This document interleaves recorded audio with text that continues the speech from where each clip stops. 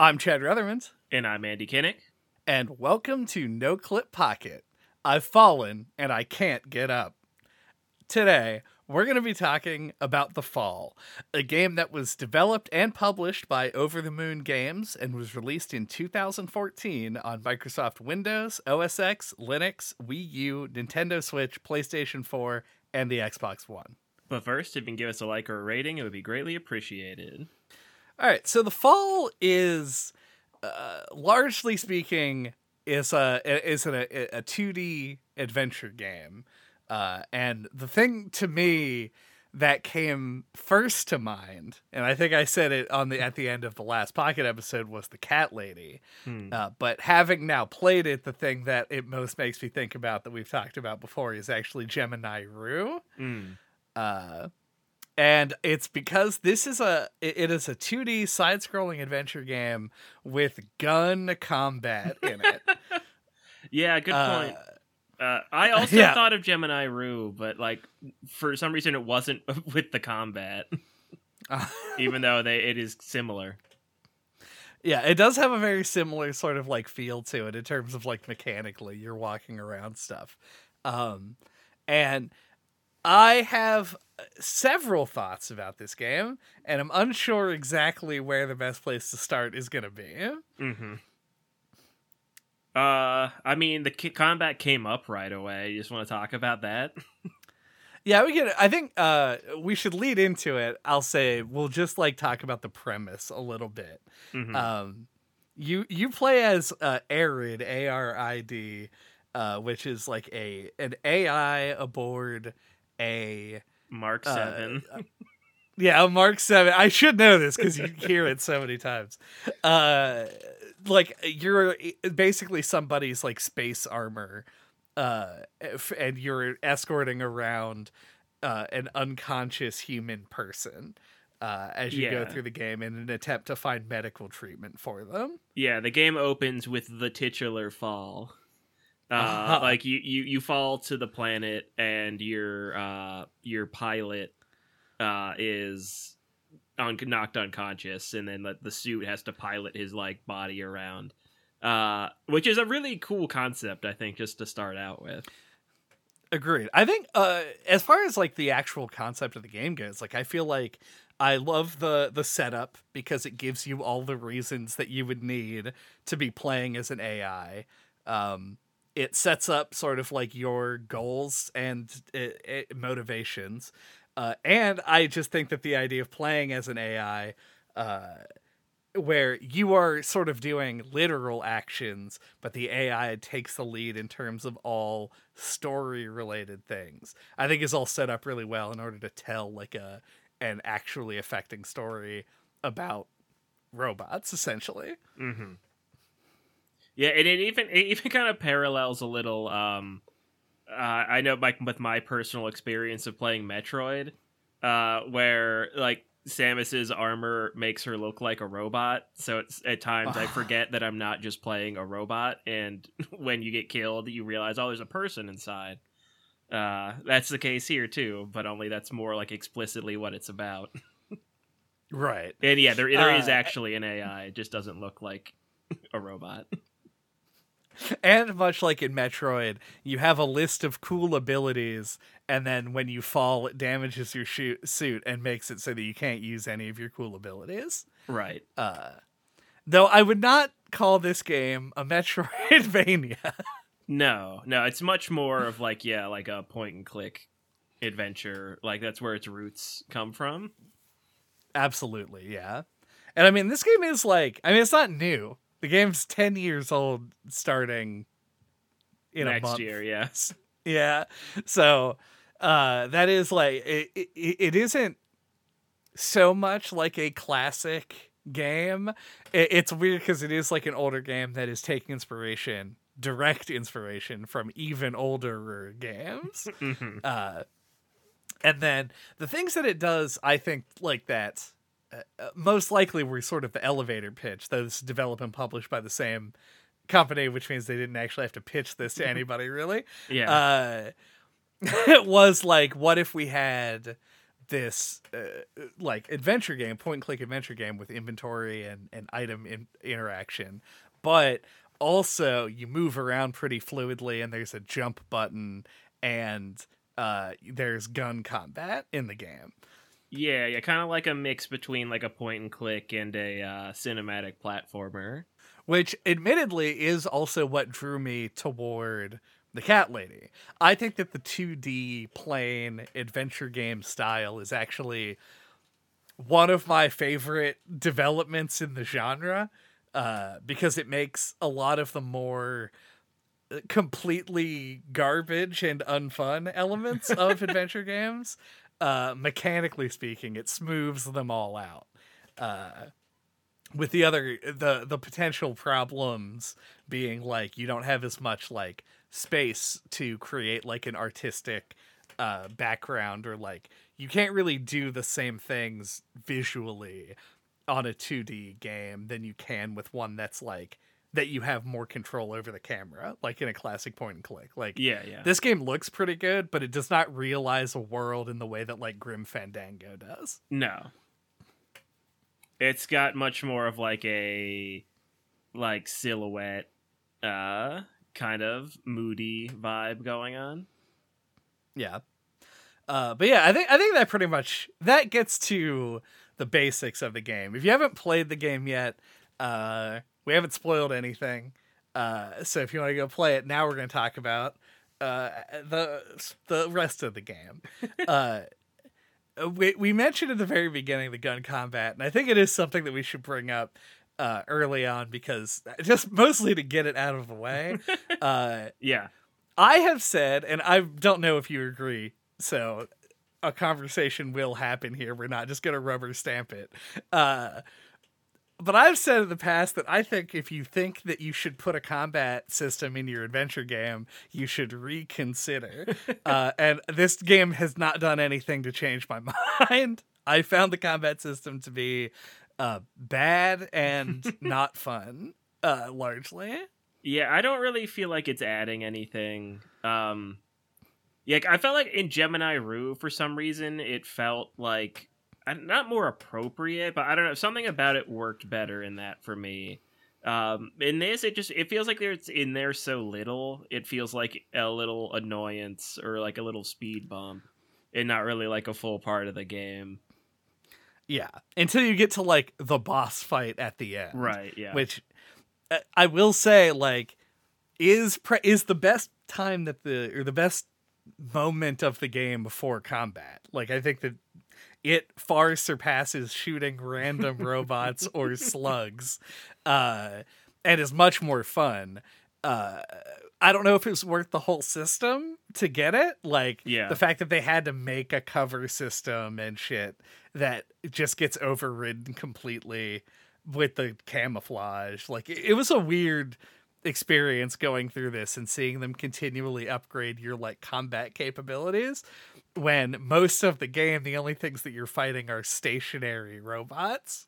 Yeah, like I understand the design impulse, because like you're already like the way the like looking around and examining stuff system is built, you could it works for aiming a gun as well, you know. Yeah, so like I get why it's in there, but like I don't, yeah, like just a straight up like basic cover shooting system isn't really doing anything. Like I think maybe like if you had to use it in more puzzly ways, like maybe you had to like shoot a thing to have it fall on a robot, or I don't know, like something a little bit more different I think would have worked better. But that would take more like time to develop. Yeah. So like it probably just wasn't in the cards for the indie team that made this. Right.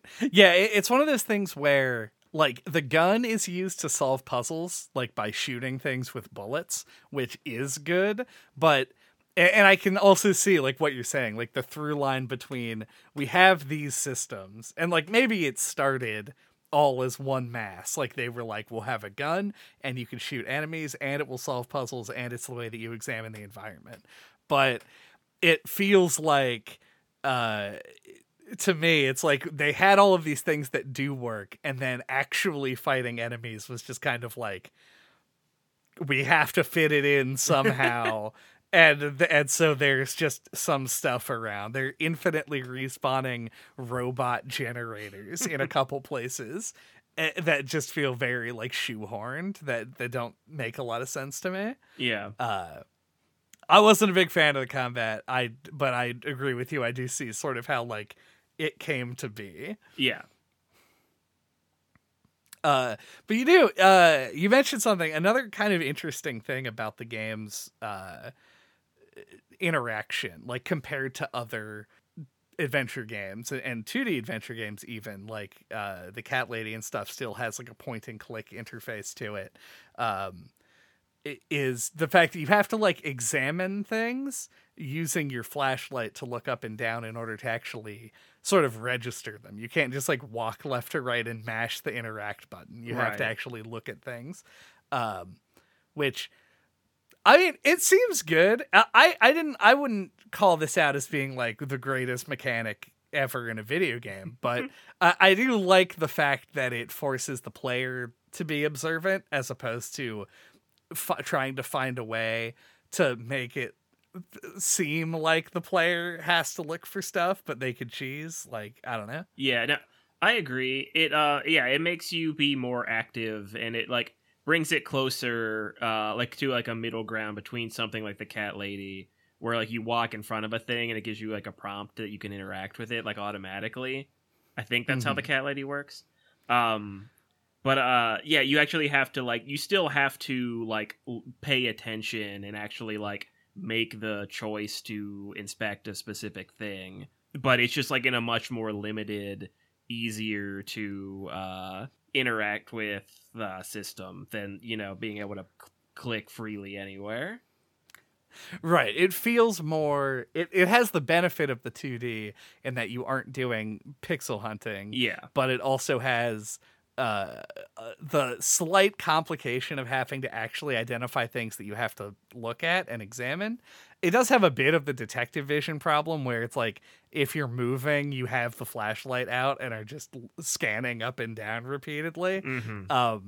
But it's so not actually a problem. Yeah. That it doesn't really bother me, but like it is it is a thing that it's a system that forces the player to actually look at the environment to find things, and doesn't have to hide them in a really obtuse way in order to force the player to be the one that sees it. Like it's innate, it's built into the system. And so I do like it for that.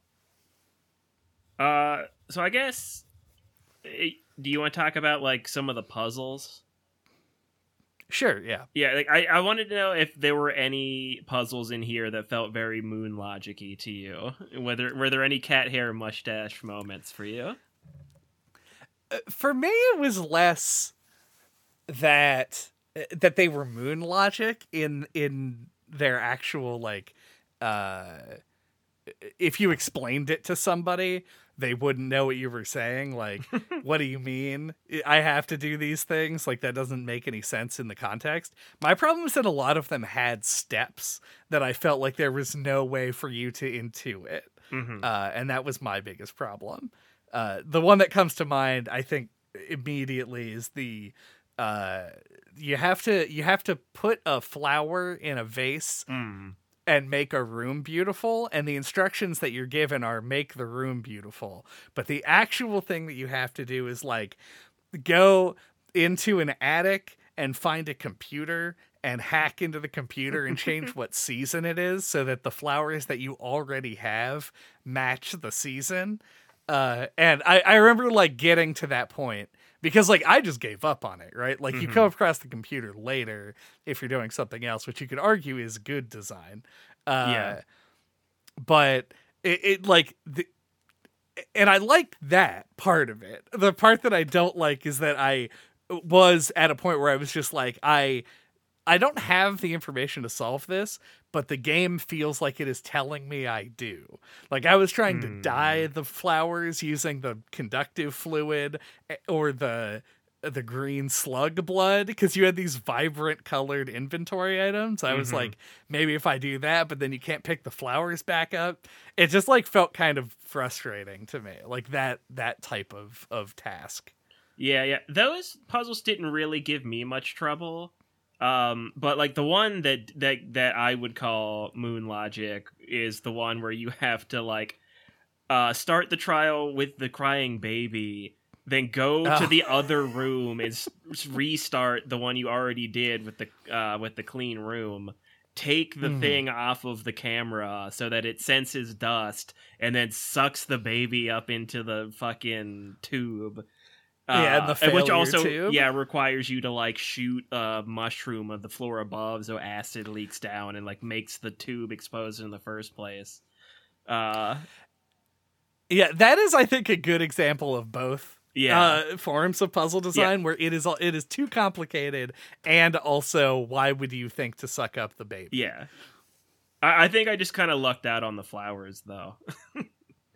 I think I just kind of forgot about that one. Like, I think I came into the house and then like kind of overlooked that first terminal. Like, I thought it was just like a place where you talk to the system administrator.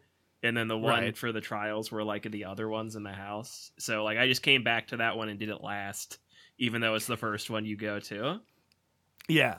I think overall, like if you're just looking at it at the game holistically, the difficulty of the puzzles is very like, I want to say reasonable. Like we've done a bunch of adventure games at this point, and like there are some adventure games that have puzzles that are just outlandishly hard. And there are other adventure games that push it too much in the other direction, where everything is just sort of lock and key and it's too easy to get through. We haven't played a lot of those. There aren't that many of those. Let's be very real. It's a difficult genre for the most part. But these ones feel like they fall into a nice place, but do have like some pretty ridiculous chains of things you have to do. Yeah. The other one that got me was hammering the coin into wire. I thought that one was kind of a leap in logic as well, even though it technically makes sense, I guess. Right. Now, I agree with you on that. The problem with it, the problem with it is that you have to first put the idea together that you have to hammer the gold coin into something. Yeah. But there is like when you inspect the bench, it says specifically like it has tools that I could hammer something into a wire, which is such a contrived ass line of dialogue. That means like it just, all it is a big signpost that says like make a wire here. Yeah, but you don't know why. Yeah, I guess like wires are made of metal, but like I feel like saying like hammer a coin into a wire just doesn't sound like a thing you could do. Like I don't believe that you could. Yeah, like well, maybe like a robot could smash a coin into like a fucking wire. I don't know, but like the idea of like using the coin to complete a circuit, I think works as a puzzle. But like the phrasing it that way, I think is the stumbling block. Yeah, and to do it like it just having the extra step, because like I think the game acknowledges it's like gold is an excellent conductor. Yeah. Which is true. Gold is used in conductive wires all the time. So you could just take the coin that you found and put it in the fuse box. Yeah. And that could be the solution to the puzzle, but they just make you walk up to another floor, find a tool bench, and hammer it into a wire first. There's no difference, and there's also no way for you to logically put those things together, because no one would ever think to do that. So, yeah, I think I agree with you on this one. It's a bit Moon Logic-y, but especially just in that middle step. Yeah. But, like, other than those two speed bumps, like, I feel like this had one of like the smoothest like puzzle difficulty curves that like I've ever personally experienced. Like I felt like my two favorite moments on the inverse side were like you get to the spot where you're doing like the civics tests, right, and you go up to the second floor and you get to a part where you just like fall down through the ceiling. And then with these spools of wire, And like, and that was like the like coolest epiphany moment for me, because I had already examined, like the merry-go-round or whatever those are called, and the truck, and I was like, how do I connect these? And then like I fell down through the floor and landed there with the wire. And I was like, oh, cool. Yep. Now I found the wire. I don't know if I found the wire first, but at one point I found the wire, and it was definitely not first, because I remember thinking that I was stupid afterward for not putting together that it was above where the truck was. But I remember finding it and seeing the big shaft above it and being like, I'm going to fall down there later, and getting that same like epiphany moment where I was like, oh, okay. And then I use it for this puzzle. Yeah. It makes sense.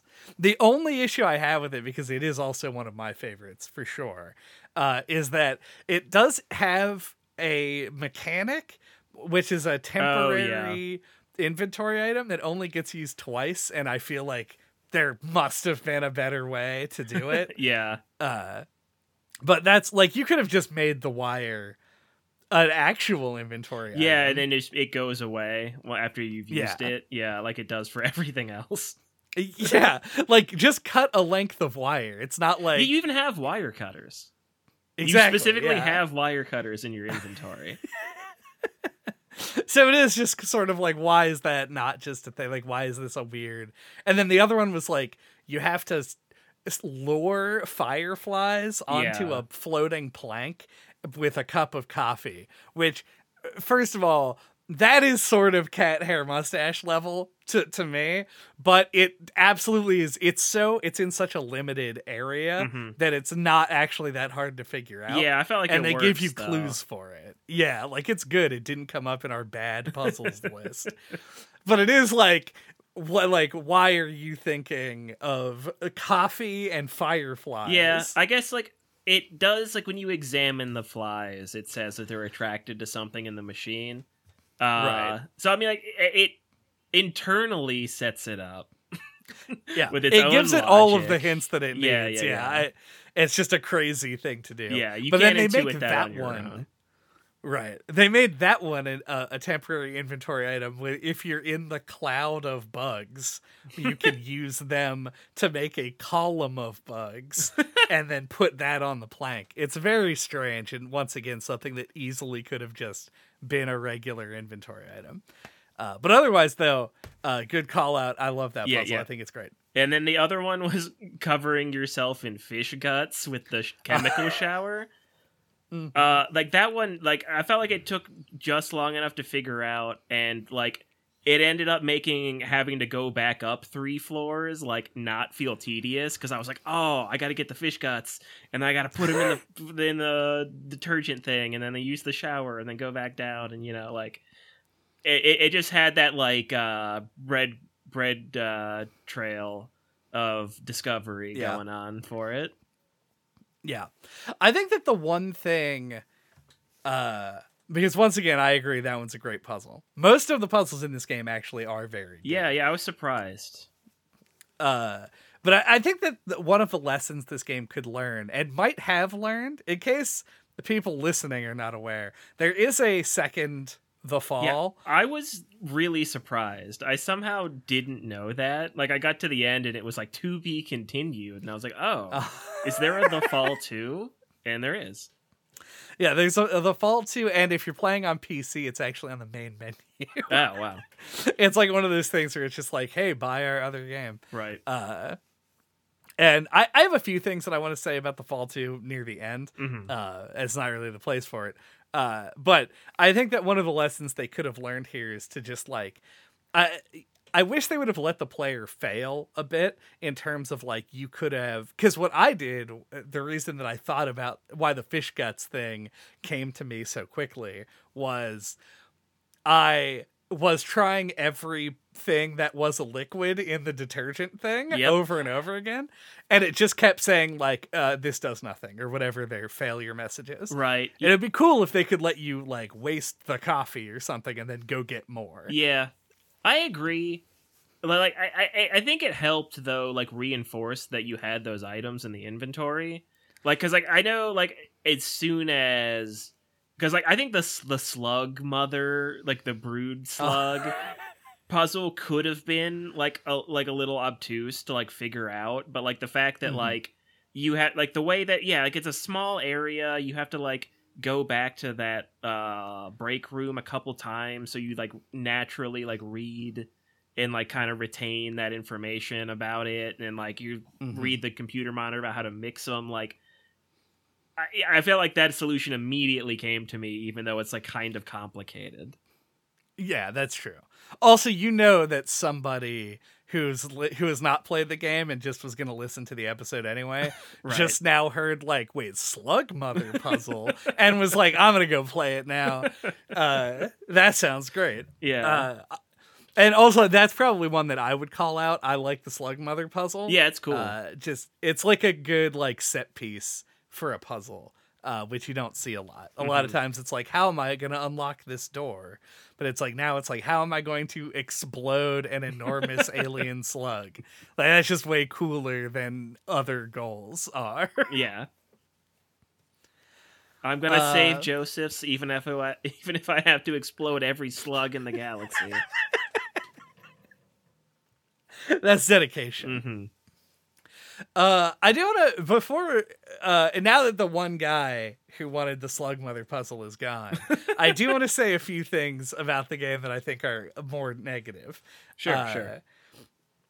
I hate the way that you move in this game. Yeah. It is so awkward and not frustrating, because there's no there's nothing that you have to do with the movement that would make you frustrated. It just feels very bad and stupid in the way that you move around. Like when you're examining stuff, there's like an arc, some degree of space directly in front and behind you that you can't look at, because your character will put the gun like away if you look straight down, and you just can't examine with it. So you have to like awkwardly move around, and it's like, it's hard to describe exactly what it is. Like the problem is, it's like you don't have fine movement and you can't just turn around. You have to start moving in the other direction.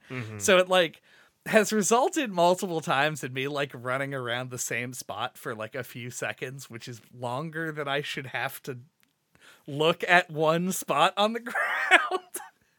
And it made it, and it does get a little bit frustrating in the final boss. The combat in the game is not hard. It's not like your movement is super important to staying alive, but like whenever you are in combat and you have to contend with the fact that the system is just sort of weird, it's probably what makes me not like the combat. Like we started the episode saying, it's just like, it feels awkward to do. And like, I love that the game tries to go for the 2D side scrolling style, because like I said, I really like it in adventure games. But I wish they had spent a little bit more time making it feel actually good to play. Like jumping is ass. I don't know why. They should have just had like a button you press that jumps to a ledge, because good God, like you just jump at something and just hit into it and fall and then grab. It's not like it's bad to play. It just looks awkward. And like I look at it and I go like, you could have done something better, I'm sure. Yeah, I feel I didn't think it felt as bad as you did, but I don't know if playing with a controller makes a difference. Like it probably does. But like I know what you mean. Like it does feel a little bit awkward or a little bit like digital. It feels like you're moving a character that was programmed to move around, because that's what's happening. But yeah, like, I don't know if it's being too charitable. But, like, that made me, like, that reinforced the idea that, like, I'm not controlling a guy. I'm controlling an AI puppeting a suit around. Right. But, I don't know. So I don't know if that's, like, at all intentional or not. I feel like it could go either way. Especially, like, the jump. I agree it is awkward and janky. But it does kind of feel like the AI is just kind of flopping a human body around. Like the way he hangs off the ledge and stuff.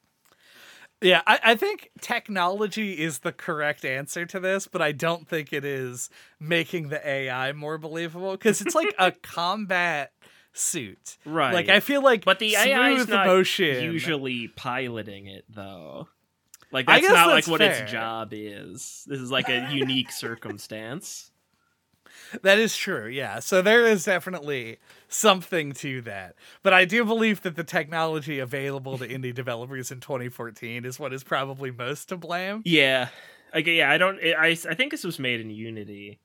But yeah, like yeah, it does kind of feel like I know like game maker games are like hard to get like smoother movement out of. So it might be, I don't know, something like that.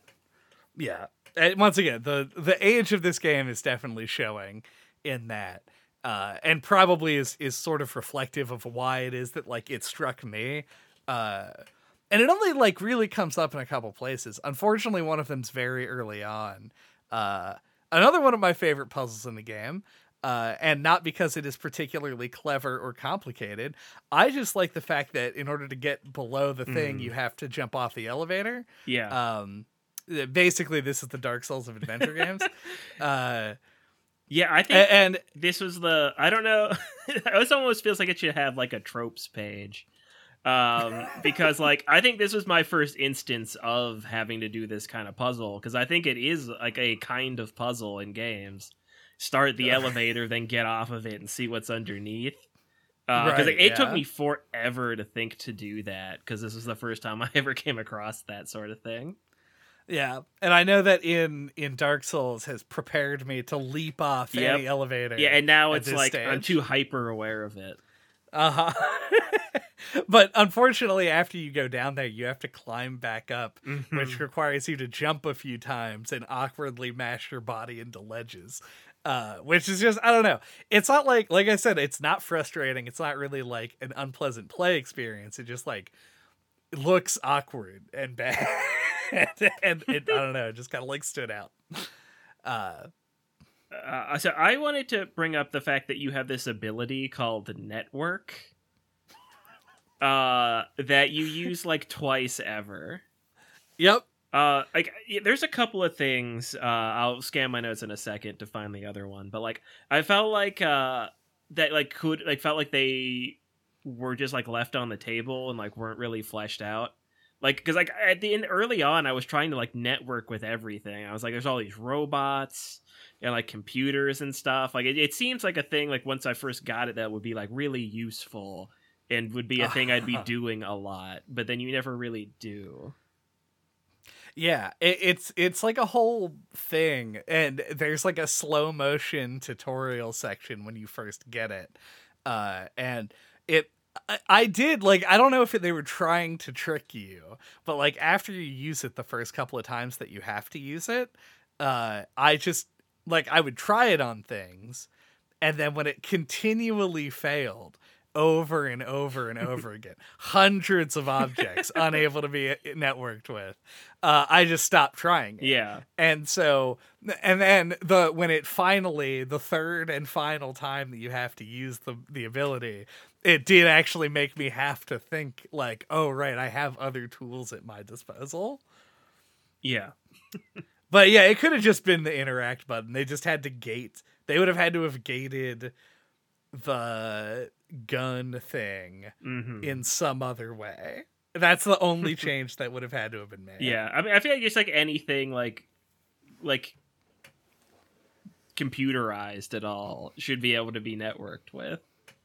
Yeah, even if you're not able to do it, but make you have to network with the coffee machine to make it spurt out some of that good bean juice.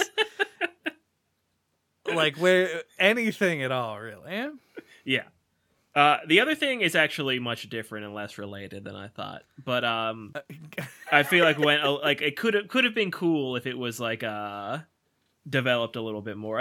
I thought that the whole like ecosystem that they had, it's I don't want to overstate it. It's pretty simple. The fact that like the slugs interacted with the fungus and like made like an acid was a really cool concept that I feel like you could have been used in like a couple more puzzles. Because like it was such a cool thing that stands out, and they have like the good use of like color, where like the fungus is red and the slugs are green. These are opposite colors. Like I felt like once that concept was introduced, like it felt like really cool and was like in the front of my head. I was like always thinking about it. So I just feel like they could have taken more advantage of it. Yeah, I agree. I think particularly with the way that like they use it to signal the solutions to a few puzzles is by putting in these documents and stuff and notes that talk about them. Like the fungus aren't harmful to human beings. They have a pheromone or whatever that will repel the slugs, which are the things that cause them to become dangerous. Or the pheromones are the things that are dangerous, whatever it is. Yeah, the pheromones attract the slugs, and is what causes the acid to be created. But they are the slugs are repelled by light. So like all of the like this like documents are like, it's not a big deal. Like it's a facility with lights. Like the slugs won't come in here. It's not a big deal.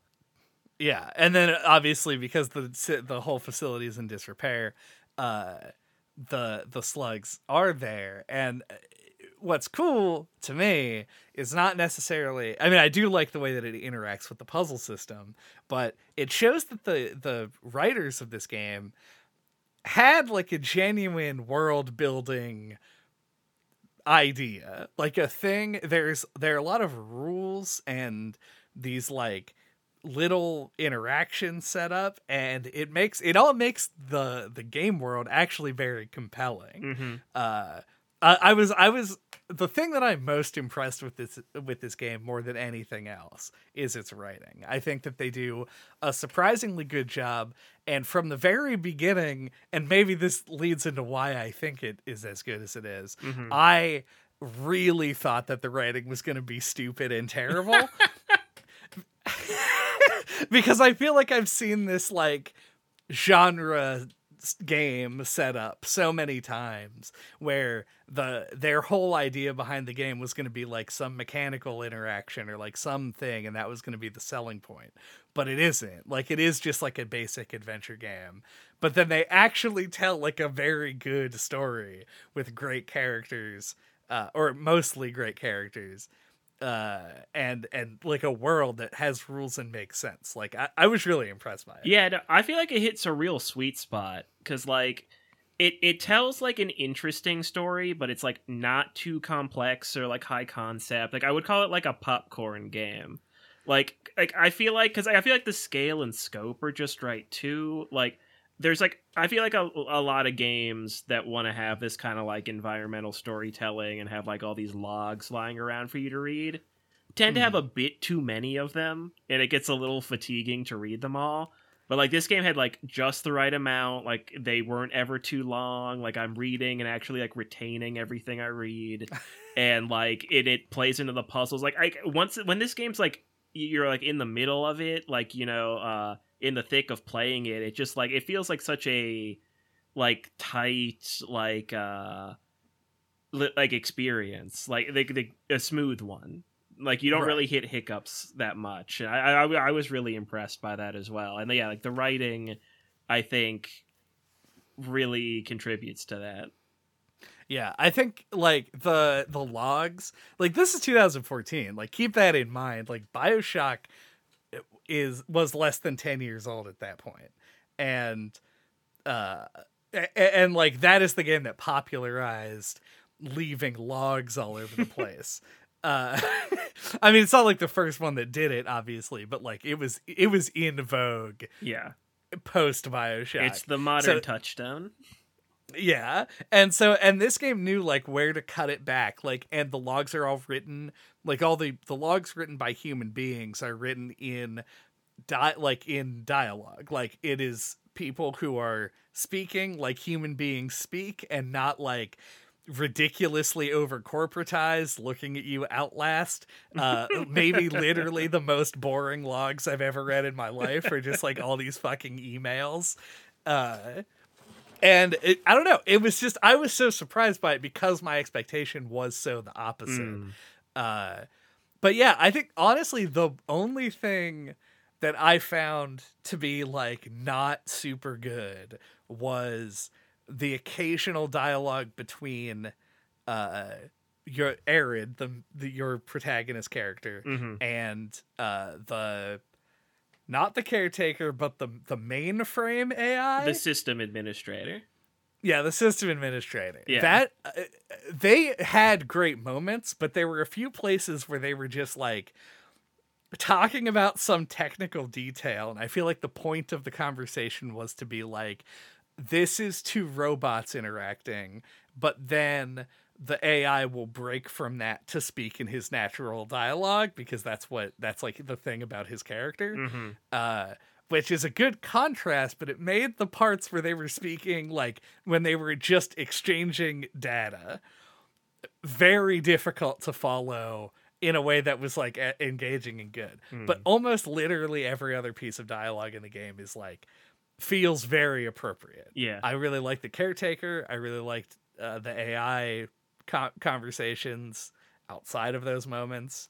It's just real good stuff. Yeah, I think I just like the concept of the system administrator so much that like I didn't care. Like I think like the idea of like he always starts out his responses with the pre-programmed like whatever dialogue he's supposed to say, and then he breaks out of it and goes, because he's like an AI that's like learned human speech. So like I loved that way of representing it, where he like starts out and then he has to break out of it every time. Like it takes effort for him to do it. I think that's just such a cool idea that like that just really worked for me.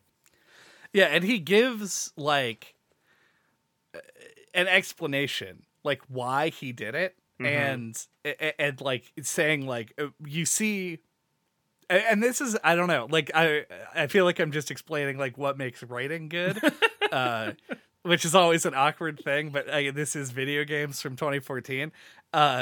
Like he says that it took him a while, but he figured out how to like mimic the speech patterns of a human being.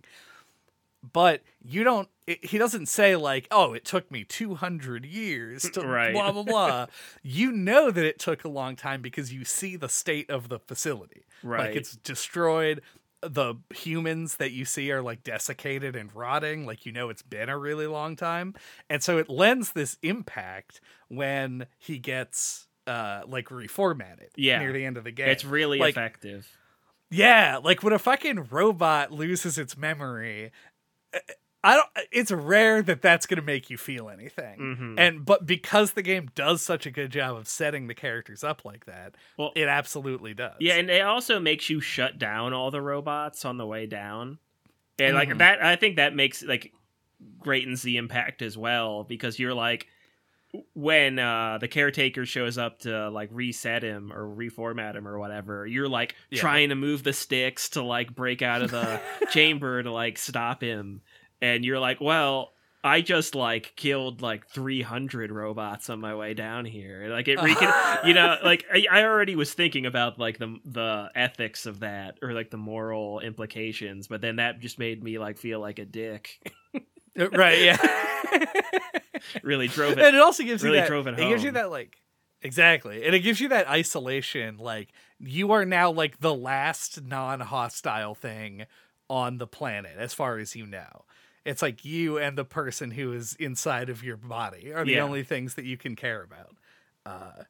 And then I also one little thing to squeak in here before that. Yeah. What I think you were gonna say, but I like a lot that like there are a few dialogue options where the option to lie is there, but it's grayed out.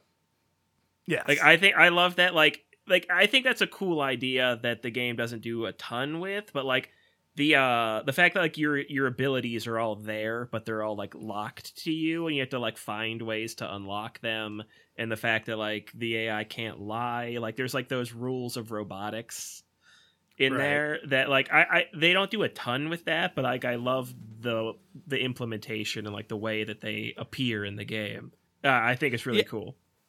Yeah, and I love the fact that the menu that you access to when you get to unlock your powers, like basically the game has it's not a system, it's just story events. Like whenever you are being threatened based on Like, apparently you being shot by a bunch of dudes is not threatening, but if you're going to get shot by a mounted gun, then it is threatening.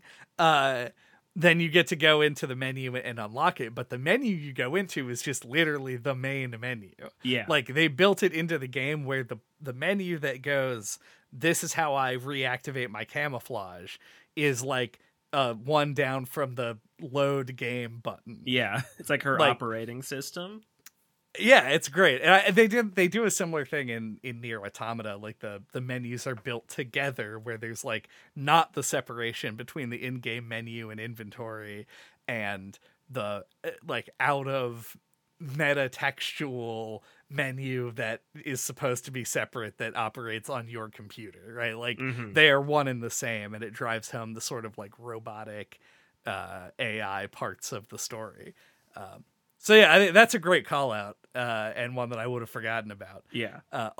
Also has just like 10 different systems, and you only ever get to activate like 4. Yeah.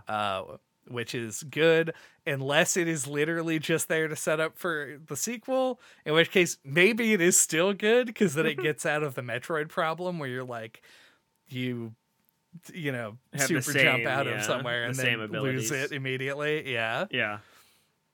But yeah, then it turns out that there ain't nobody in your suit at all, which it recontextualizes some things, but I also think mostly sets up for the sequel. Yeah. No, I really like it though, because like it doesn't feel like it's just sequel bait. Like I feel like that was obviously the intent from the beginning.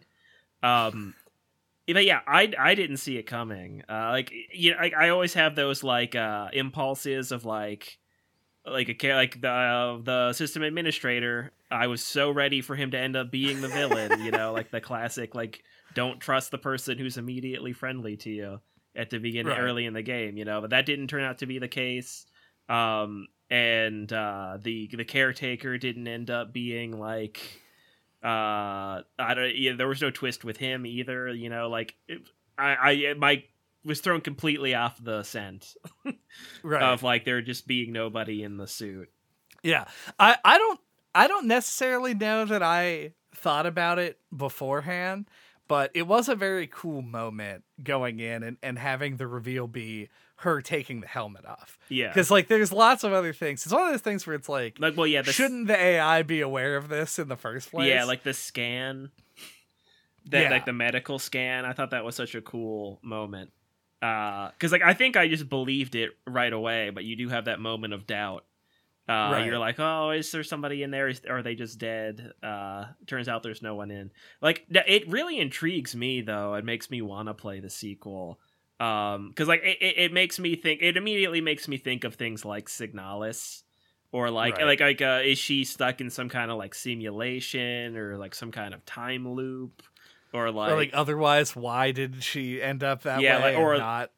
Yeah, or was she set up to like? Was there some other purpose that she was sent here for? Like your mind does the kind of race with like what's going on. Yeah. Which is great. That's just good hook writing. Yeah, I was intrigued for the sequel as well, which I guess we could talk about someday. Maybe we'll put it on the mystery mail list or something. Yeah. Well, I guess. Do we have fall thoughts? My fall thoughts are. Yeah, I thought this game was a pleasant surprise. You gave me a download code for this because you had 2 of them, like way back in 2014, I think, like when it came out. And the actual origin story for anybody interested is it came from a Humble Bundle that was specifically for Nintendo Wii U indie game downloads, which must have been the only time that was an offer that happened. Yeah, so I played it on the Wii U because I had one at the time and you didn't. So that's why you gave me the download code. But and I got like a little ways into it, then got stuck on something, and then like went on to play something else. Like, it was just one of those games that fell through the cracks. But yeah, I always like would think about it every now and then, and like want to go back and play it, and like am glad to have finally done so. Because yeah, like I think there's a lot of great qualities to it. Like I do think it's got like, for the most part, with only like 2 or so speed bumps, I think like a great difficulty curve for the puzzles. Like I really got into like a flow with it in like this, particularly like the last chunk of the game. Yeah, it was just like, and like the writing is really great. Like I felt like the pacing and the scope and the world building were all really good. It feels like a really inspired game. That like, given like the context of it, like the size of the team, like the probably like the budget they had, like when it came out, I feel like I really don't have a lot to complain about. Like Right. I thought this was pretty good, and it's like a nice brisk short game.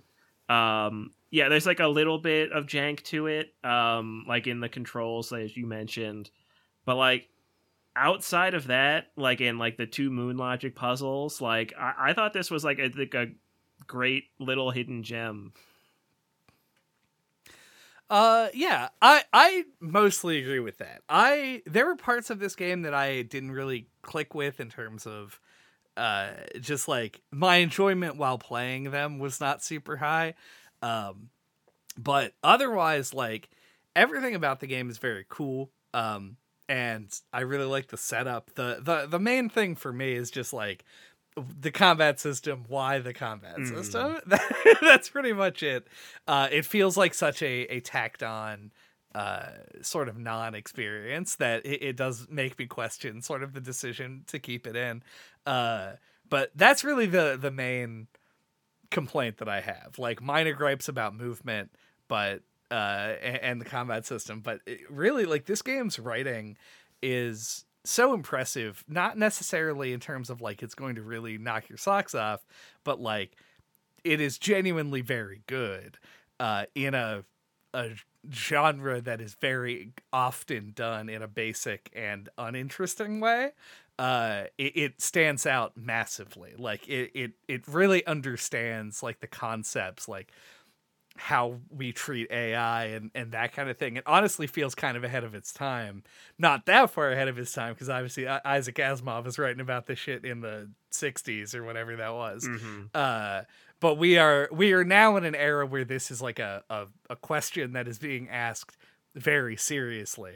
And the fact that this game tackles it in such an interesting way, and while building characters that actually are sympathetic, like if you would without the writing, like if the writing was just bland or like non-important, and you put this like, should I play this game, I would probably have brought up Gemini Rue and said like, Gemini Rue is a game that makes its combat feel a lot better, but it's a similar style of adventure game in a similar setting. It's more cyberpunk than this game is, but like that's like, to me, it was like that just seems like the clearly better option.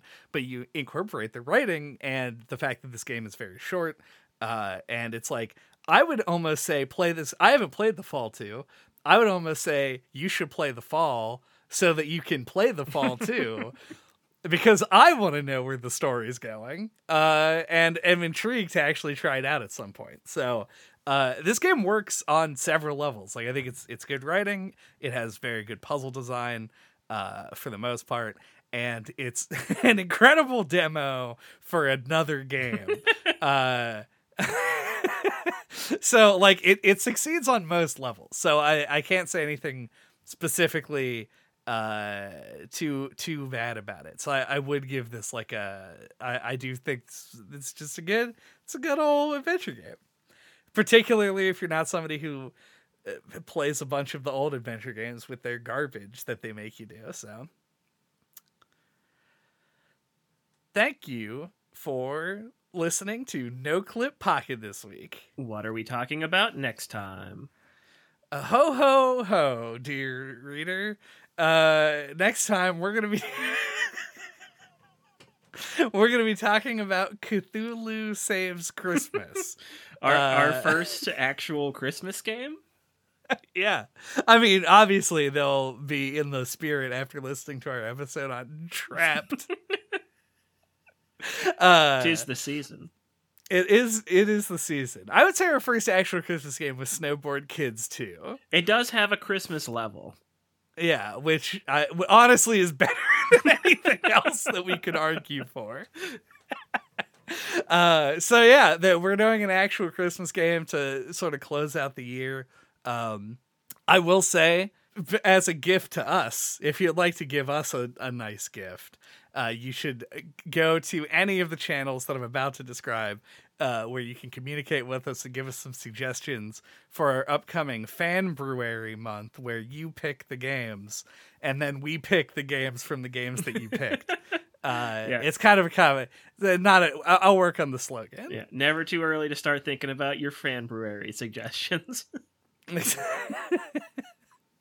Exactly. Get them in soon so that we can add you to a big spreadsheet and then agonize over it for a month. But until that time, you can get a hold of us and send your February suggestions on our website at noclippodcast.com or on splattershot.pro. There you can find links to our email address, the Discord server, our YouTube channel, our Twitter account. All of these have comments and messaging capability. And on the website and on YouTube, you can find all of our old episodes, including the ones that we did on Gemini Rue or on Grim Fandango or The Cat Lady. Detention. Detective Pikachu. Yeah. I don't know if that one is quite the same, but yeah. Shine a flashlight on the like button. Upgrade to the semi-automatic pistol and shoot that bell. And camouflage in the comment section so that you won't catch any strays.